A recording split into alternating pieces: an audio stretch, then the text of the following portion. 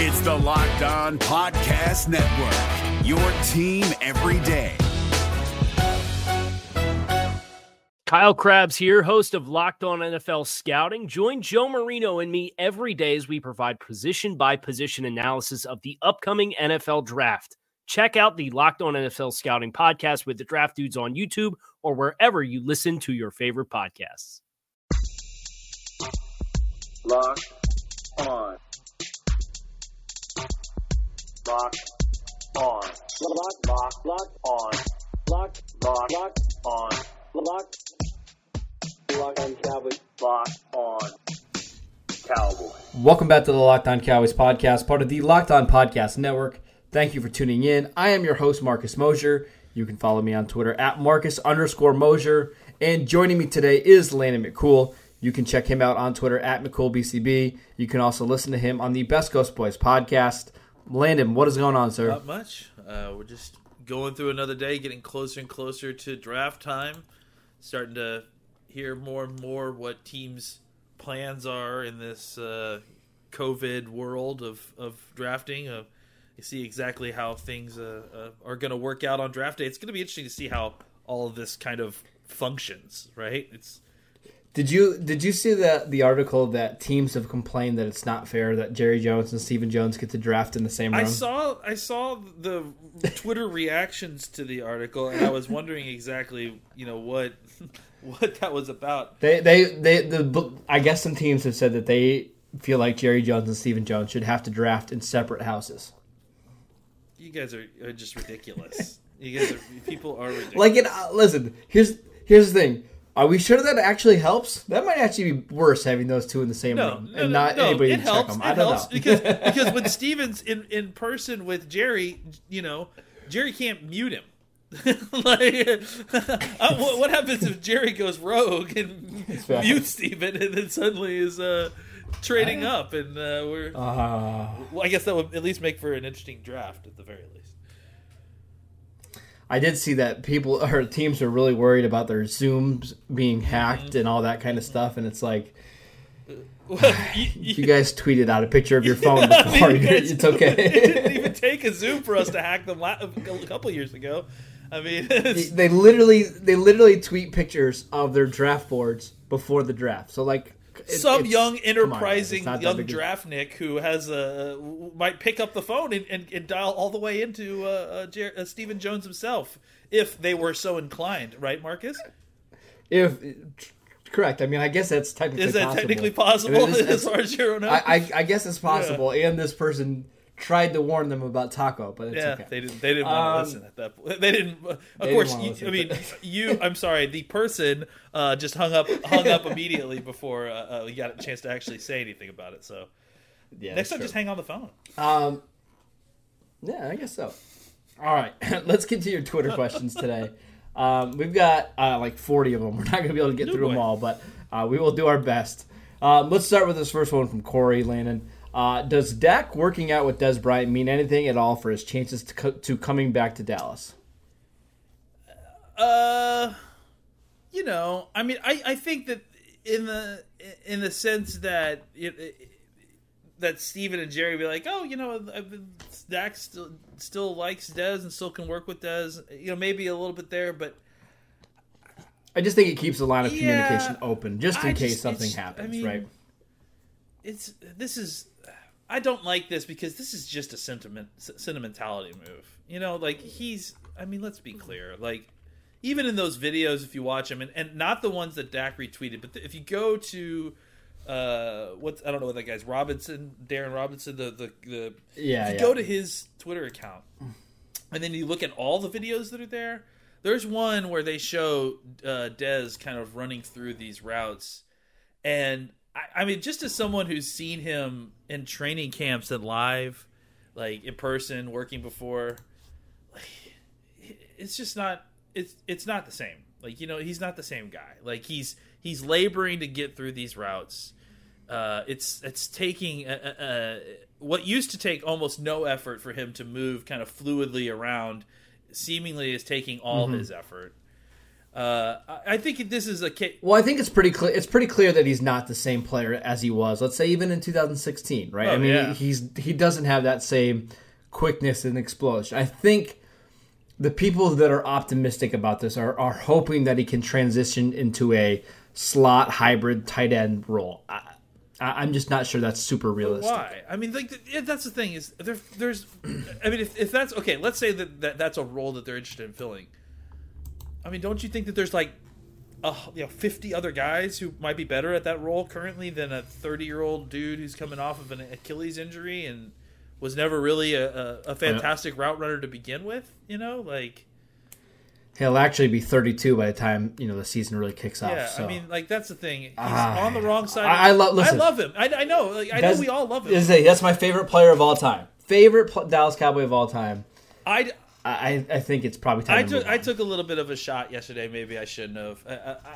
I didn't mean it like I didn't love the guy. It's just that I just think that people need to reset their expectations for what this is. I love Dez, and I think that Dez loves football. And I think that Dez probably should continue to play football, but I'm not risking a roster spot for that sentimentality at this point. I think there's tons of dudes in the draft and on free agency that are probably better suited to play whatever role that you could potentially, hypothetically carve out for Dez because, I mean, I hate to say it like this, because you like the guy, You're right. As I always say, if you're not the top 2 or even 3 receiver on a team, you better be able to contribute some way in special teams too, right? Either on kicks, as a returner. It's hard for me to envision Dez being anything more than like a wide receiver 4 at this point. Obviously, he's not going to give you anything on special teams. Again, maybe if something were to happen to like Michael Gallup and Amari Cooper and you needed somebody who has some skins on the wall that could help in the red zone, that to me seems like a mid-season move. Probably not something you're doing right now. But you never know. Maybe Dez gets quicker and more explosive 4 months from now when we get closer to training camp. Maybe things look different, but we shall see. Let's go ahead and move on to a different question, Landon. This one will be really quick. This one comes from John. Who would you be your pick at number 17 given the reasonable options that have been discussed? So your favorite pick at 17 right now. I think it's still Henderson, just because I think I probably like Henderson and Chason similarly. I think I feel a little bit higher floor on Henderson. And I also think that if you talk about draft pick sequencing, again, just to kind of go back to that, drafting a cornerback early seems to produce better results for what you're trying to line up with value and your picks later on in the draft. Derek Brown is still my pipe dream. I just don't know how realistic it is. It does feel a little bit like if he gets out of the top 10, there's a chance that he falls all the way down to 17. Like if he can get past Carolina and Arizona, that maybe he falls, but that's a pipe dream. I do agree. It's probably Henderson for me. Obviously, I like Zach Mon, but I'm not sure how realistic that is. This next question comes from Gabriel. Kind of ties into that one, Landon. Who are your top trade down targets for the Cowboys? Let's say that Chason, Henderson, Kinlaw are all gone, and you move down to, let's say, anywhere between picks 23 to 28. Which guys are you targeting at that spot in the draft? Well, I mean, the number one guy is Zach Bond. I mean, if you're going down to 23, it's Bond time. Yeah. I'd say he's the top guy for me. I think the safeties become a lot more palatable at that spot. I think, I think you could look at some wide receivers there. I think Justin Jefferson is a guy you could look at. Rager's a guy that you could look at there. What about Denzel Mims there? Sure, absolutely. Denzel Mims. You could look at some of these corners. I think would be extremely, Diggs is very draftable at 23 or something near that age. I like AJ Terrell even a little bit. AJ Terrell is another guy I was just going to mention. I think he's also a guy that you should look at around then. I think at 23 you got a lot of options. I think you trade back a little bit, get an extra pick. You got a lot of options. The question for me, the difficult question for me becomes, what happens when and we talked about this, was it yesterday? What happens when you have a trade down offer on the table, but you also have C.J. Henderson on the table? Yeah, that's where it gets difficult. Well, actually, that one's not super difficult for me. I think I'd take Henderson. Yeah, but it gets tougher for me when Chase on. Chase on. Okay, that's fair. Yeah, that's where it gets difficult. I think that's where you really have to get into kind of that extra deep level of talking points. Okay, we've gotten past positional value. We've gotten past sequencing. What's the nitty gritty on this player? What's the nitty gritty on this position and whether or not we need to take it versus trading back? What is actually on the board? Who do we actually think will be available in this draft at those picks versus, Chase on and what our projection is for Chase on? Yeah. So like for instance, I have a half round difference between Chase on and Yetur Gross-Matos from Penn State. So if you're telling me I can move from 17 to 26 and pick up a second round pick and take Gross-Matos, am I interested in doing that? I mean, that's at least intriguing for me. I know you're not as high on Gross-Matos as maybe I am, but I mean, you're still getting a athletic edge rusher, and you're also picking up a second round pick that could be a starting level cornerback. So those are going to be some intriguing options that the Cowboys could potentially have on draft day. Let's take a quick break. We'll come back and we'll answer some more Twitter questions. Is your team eliminated from the playoffs and in need of reinforcements? Maybe it's time for a rebuild, or maybe they're just a player or two away from taking home the Lombardi Trophy. Either way, join Keith Sanchez and Damian Parson for Mock Draft Monday on the Locked On NFL Draft Podcast. They'll tell you which college football stars your team will be taking in the 2024 NFL Draft. Check out Mock Draft Monday on the Locked On NFL Draft Podcast, part of the Locked On Podcast Network, your team every day. Guys, we talk about physical fitness all the time, but there's another side of the game that is just as important. I'm talking about mental fitness. Calm, the #1 app for sleep and meditation, has teamed up with LeBron James to help you train your mind. LeBron and Calm know that your mind is like any other muscle in your body, and Calm can help you train your brain so you sleep better, have less stress, and perform at your best. And if you head to calm.com/lockedon, you'll get 40% off a Calm premium membership. Again, that's 40%. With Calm, you'll have access to the nature scenes that LeBron loves, like rain or leaves, and so much more, like sleep stories and meditation. For a limited time, our listeners can join LeBron in using Calm with a 40% discount to an annual membership at calm.com/lockedon. Unlock content to help you focus, ease stress, and sleep better. Get started at calm.com/lockedon. That's calm.com/lockedon. All right, Landon, this one comes from Adele. In the middle of the back end of the draft, are there any backup quarterback prospects you'd like to have the Cowboys consider? I know you probably haven't studied a lot of the quarterbacks in this class. I'll go ahead and I'll give you one that I like, in the probably 5th, 6th round. I really like Anthony Gordon from Washington State. He had a huge year under Mike Leach this year, threw almost 700 passes, completed 71% of his passes. He 5,000 yards, doesn't have a super big arm, but it's aggressive. He's accurate, especially in the short to middle part of the field. A really, really quick release. I think that's somebody that you could potentially develop as a high-end backup. He could get you through some games, maybe not this year, but down the road. Any other guys that have kind of stood out to you? You're right. I haven't studied too many quarterbacks yet. I'm intrigued by I don't know where he's going, but I am intrigued by the idea of where Jalen Hurts is going to get drafted, because so am I. Yep. I do think that he has things that I would be interested in as developing as a backup. I don't think that he has huge upside to be a elite starter in the league, I guess I'll say. But sure. I think that there are some aspects to him that I think are similar to Dak, in the sense that I think he has a lot of intangibles that I think that you can really kind of work around, especially as a backup quarterback. And his game can be, I think, similar to Dak. I don't think he's neither Dak or him are elite athletes, but they can both run the football when need be, right? I think Sure. Dak might be a little bit better ball carrier than Hurts is, because I think Dak has got some size on him. It's like tackling a linebacker when you're tackling Dak. And I think Hurts is kind of a little bit more undersized version of that. I just think that, with that kind of pedigree, with that kind of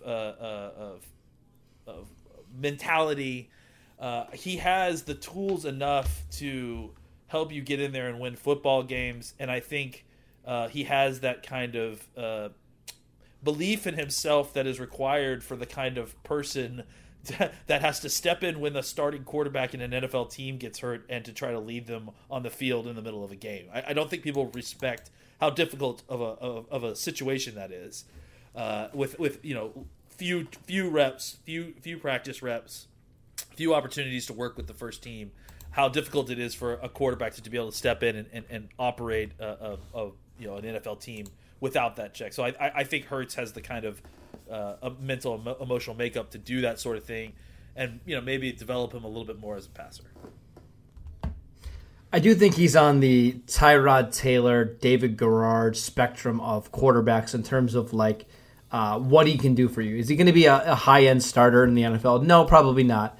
I think he's destined to be a high-end backup that can produce maybe some middling starting quarterback results in the right scheme. If you get him on maybe a run-heavy play-action team where he's not forced to throw the ball 35, 40 times a game and just kind of basically play more like he did at Alabama rather than at Oklahoma, I think you could have some success with him. We've seen Tyrod Taylor now get a bunch of different times to starting opportunities over the last 4 or 5 years. I think Hurts could be that type of quarterback, and if you're getting him in the 3rd, 4th round with his character and his leadership and his athleticism, I think that's fine. That's a good spot to draft him. Trust me, I would much rather take Jalen Hurts in the 3rd, 4th round than where Jordan Love is probably going to end up in this draft. I don't think they're all that different of quarterback prospects, and you get one quite a bit cheaper. So I kind of doubt that the Cowboys will take a quarterback that high just because of, knocking on wood, Dak Prescott's durability throughout his career. But Mike McCarthy's always liked to bring in quarterbacks and kind of work with them. So it wouldn't shock me if maybe they spent a 4th round pick on a guy that he really, really liked. Let's go ahead and move on to this question. Landon, I don't want you to spoil it too much. But have you seen Denzel Mims yet? Have you started watching him for later in the week? I've watched. I haven't watched him for our assignment yet, but I've watched at least 2 games of him because just because I did get a look at all the prospects, so I know a little bit about it. So this is like a 15-second summary. Kevin wants to know, please tell me more about Denzel Mims. It appears the Cowboys are interested. I like the size, length, speed combo, and his spider chart is great. Shout out to Mark Tractable.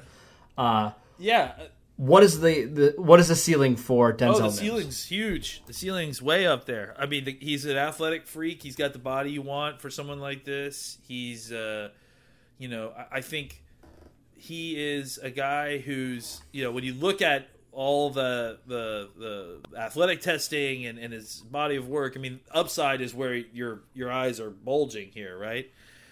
Sure. Yeah. I think the question. General downside here is he comes from a Baylor offense. How does that translate? Though I will say, from what I saw, it looked like he ran a lot more routes than kind of your typical Baylor wide receiver. But yeah, he actually talked about in the interview on DraftWire that he gets kind of frustrated with the comps to like Terrence Williams and Corey Coleman and some of those ones because it's a totally different offense now than it was with those guys. And he was running the same routes that the guys at Alabama and LSU were running. So I just thought that was interesting. Yeah. But it's just kind of like we've been doing this for years now, and it's like kind of ingrained. It's something that we're having to all kind of work against ourselves to a certain degree. I think you watch him in the Senior Bowl, and you watch you look at the numbers, and I think you see a guy, and you watch him against good competition. I mean, where I saw him the most is when I was studying Gladney. And he had a great matchup against Gladney and when Baylor played TCU. I just think he is a guy who he he can get open in a variety of ways. I think he has the speed and athleticism. He's a good route runner. I wouldn't say he's a great route runner yet, but I would definitely say that I would agree. He's well off the spectrum of those Baylor guys. I think that he's right to be kind of generally upset to be compared to those guys because he is a more accomplished route runner than those guys. I think what it is, you're going to get this guy in here, and I think there's a very high chance that within a year he becomes a very high end wide receiver 2, and if not a wide receiver 1 for some team. I think he has the opportunity to really break out quickly because of his athleticism, and if you can find a team that can use him properly as he's learning the rest of the nuance of the position, he has athleticism that I think will allow him to beat some NFL corners right away. So I think he's a first round pick. I think we've started to everyone's been playing footsie around with it for a long time, but to me, he's a first round wide receiver. Really quickly, but I don't want to go too much into him because I'm going to talk about him a lot in the upcoming shows. Only 5 receivers at the Combine ran a sub 4.4 40-yard dash.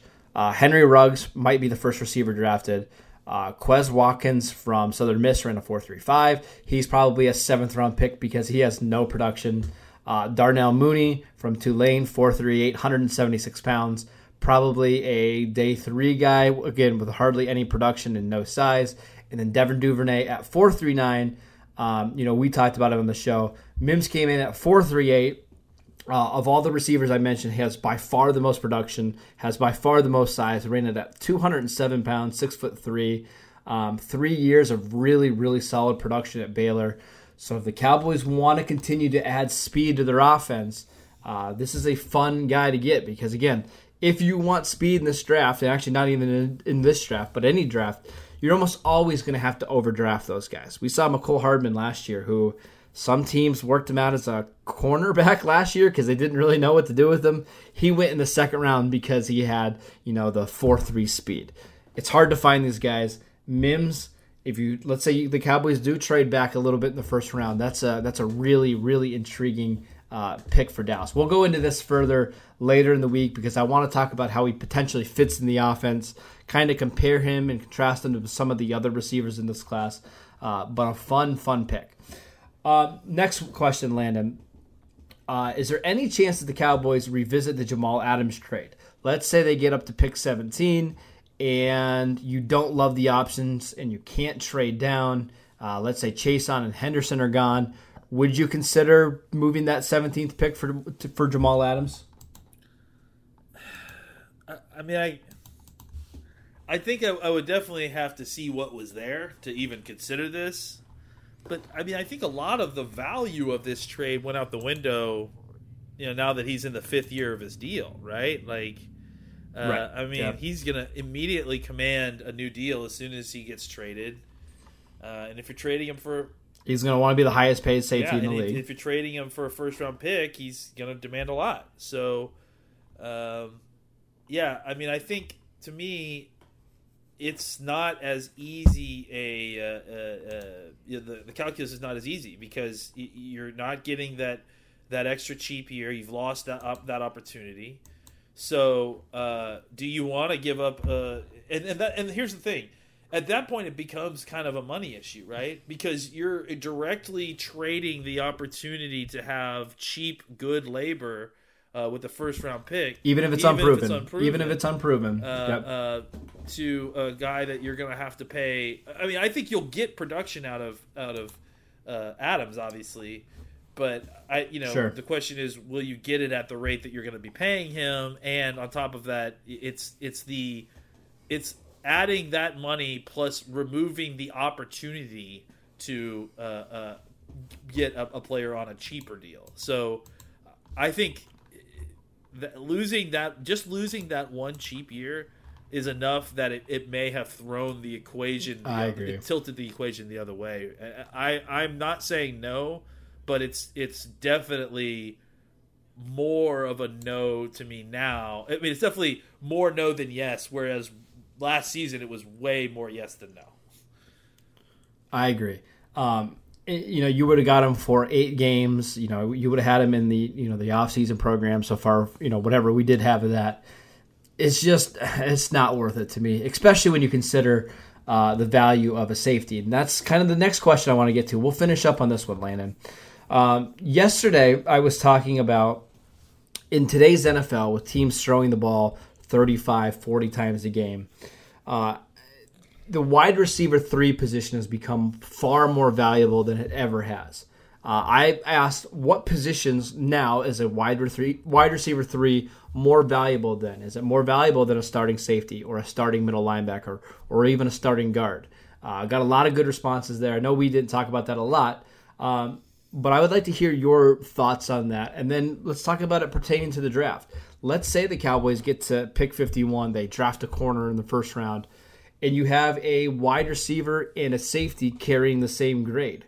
What position would you probably lean to picking there? I think the part of this conversation that is that's been missing, or that I would like to bring into this, is that I think the context of who you're drafting for is important here, right? Like I think that if you're the kind of team that needs a third receiver full time, and that third slot receiver is going to be one guy, and you want him to be that one guy, then which we think that's going to be the thing in Mike McCarthy's offense. So for the most part, he's had one slot receiver. Yeah, but at the same time, like they also, he's coming into a situation where he has Tony Pollard, he has some of these other players. So I wouldn't be surprised if more so than last year, we see guys like Pollard or someone else eat into those wide receiver 3 snaps, right?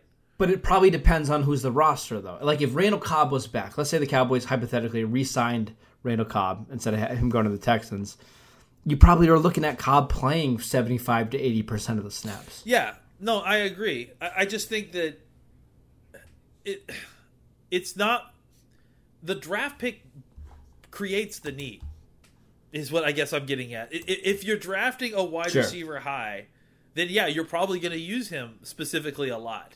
If you lose Randall Cobb, you are suddenly afforded the opportunity to take a step back and say, hey, we've got some other players that we would like to get opportunities to take snaps in this position. We also have a wide receiver 1 who is pretty good at running snaps from the slot, So do we take this opportunity to kind of make that more of a rotating role where we get an opportunity to kind of change out talent and attack defenses in different ways? Or are we just looking for a situation where we have a steady presence who we know who we're getting in that spot, and that is our reliable wide receiver 3? I think those are the two kind of thought processes, and that thought process is really going to dictate whether you see one or the other is more valuable. And honestly, I think it works the other way too with the safety. If you are drafting a safety that is like a box-only safety, right, and your thought process is, well, I may be deciding to throw in another corner here, or I may, want to try throwing in a different position alignment here, and may not have that strong box safety on the field all the time. That's also going to weigh the value of that player. So I think it's not as cut and dry, but I think what it does do is, kind of give you an idea. I think where we draft a slot receiver or how the next receiver gets brought into the offense is going to be very telling as to what the overall plan is for that position. And I know that seems obvious, but I guess my point is that if you see them drafting a guy in the top 100 picks, he's going to get a lot of snaps. Yeah. If you see a guy who's getting drafted in the 4th or 5th round, I guarantee you that guy will play and play a lot. But I also wouldn't be surprised if 20% of his snaps go to Tony Pollard, 15% of his snaps go to Blake Jarwin as they put him in the slot. I wouldn't be surprised if that was the case, just depending on what they want to put into the resources of a wide receiver 3. It's a really fascinating discussion because I think depending on how you plan on winning games in the NFL could greatly impact your decision here. Like, does Mike McCarthy view this as still a ball control style of offense where, the plan is to hold it for 8, 9, 10 minutes and win games that way? Or are they going to try to be a little bit more like the Kansas City Chiefs and try to score 34 points every single game? Because if that's the case, I think grabbing a high-end wide receiver 3 is more important than getting a above-average safety. Just because I think it's tougher to guard, or it's tougher to find those high-end wide receiver 3s that can make plays down the field than it is just a okay safety. I'm going to be fascinated to see what the Cowboys do here. Like, traditionally, we know that Will McClay and Jerry Jones and Stephen Jones have not valued the safety position. We know that Mike McCarthy loves to draft receivers, or at least that was the case when he was with Green Bay. They drafted one basically in the second or third round, every single year. So it's going to be fascinating to see what happens.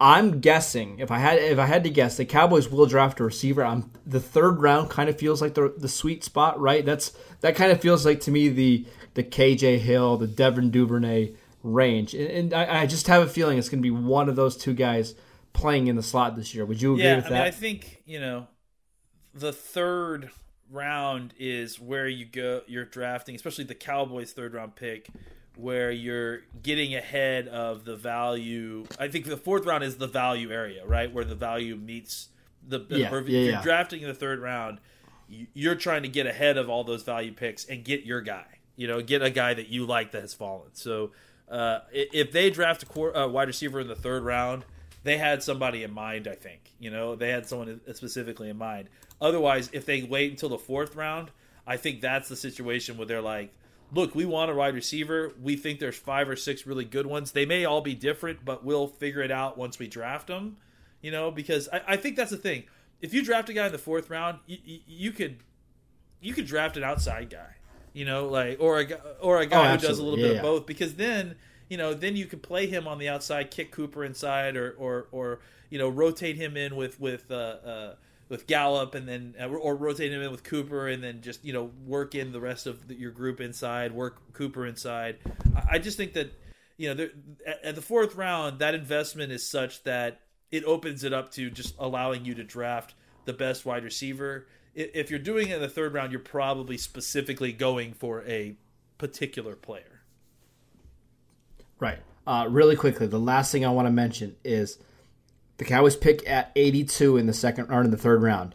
Their next pick comes at 123 in the fourth round, but because of compensatory picks, that's like a 40-spot difference. And we know that the top of the fourth round gets a lot of action in terms of trades. That's typically where you'll see a wide receiver run. We saw it last year. I think the first 3 picks of the fourth round were wide receivers. There will be a good player available at 123, but in order to maybe get a tier or 2 player better, the third round is probably the sweet spot for the Cowboys. We'll finish up with this last question, Landon, really, really quickly. One final tight end, day 2, day 3 that you like, and just tell me why. Just really quick, what day 2, day 3 tight end do you like? I like a couple of these guys. I mean, I guess I don't have to say day 2 or day 3. I guess I can just say tight end, right? I like a couple of these guys. I like Hunter Bryant's tape, even despite the testing situation, it not quite matching up. I like Devin Asiasi. We're going to talk about him a little bit later. So do I. I just think that it's really, what's your flavor? What are you looking for? Are you looking for a receiving tight end? Because you can go get those guys. You can get a Hunter Bryant. You can get the kid from FAU, Harrison Bryant. Are you looking for someone who can maybe be a little bit more well-rounded? You can get an Adam Troutman. You can get a Cole Kmet. Kmet's kind of more of a online offensive line as a tight end kind of guy.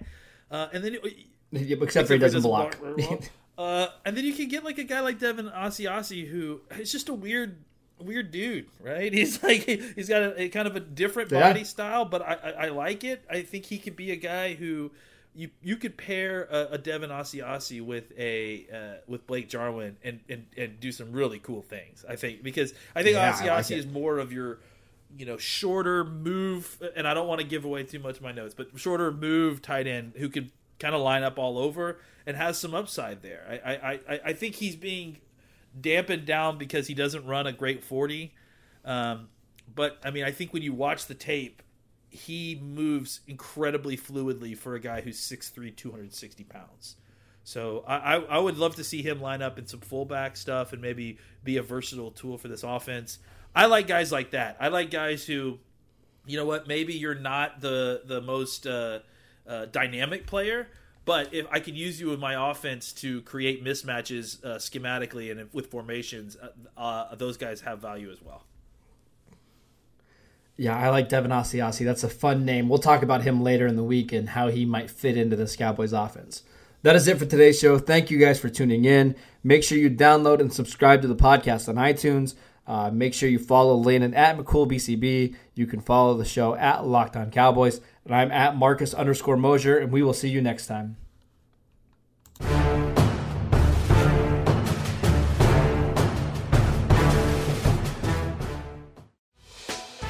Hey, Prime members, you can listen to this Locked On podcast ad-free on Amazon Music. Download the Amazon Music app today. Is your team eliminated from the playoffs and in need of reinforcements? Maybe it's time for a rebuild, or maybe they're just a player or two away from taking home the Lombardi Trophy. Either way, join Keith Sanchez and Damian Parson for Mock Draft Monday on the Locked On NFL Draft Podcast. They'll tell you which college football stars your team will be taking in the 2024 NFL Draft. Check out Mock Draft Monday on the Locked On NFL Draft Podcast, part of the Locked On Podcast Network. Your team every day.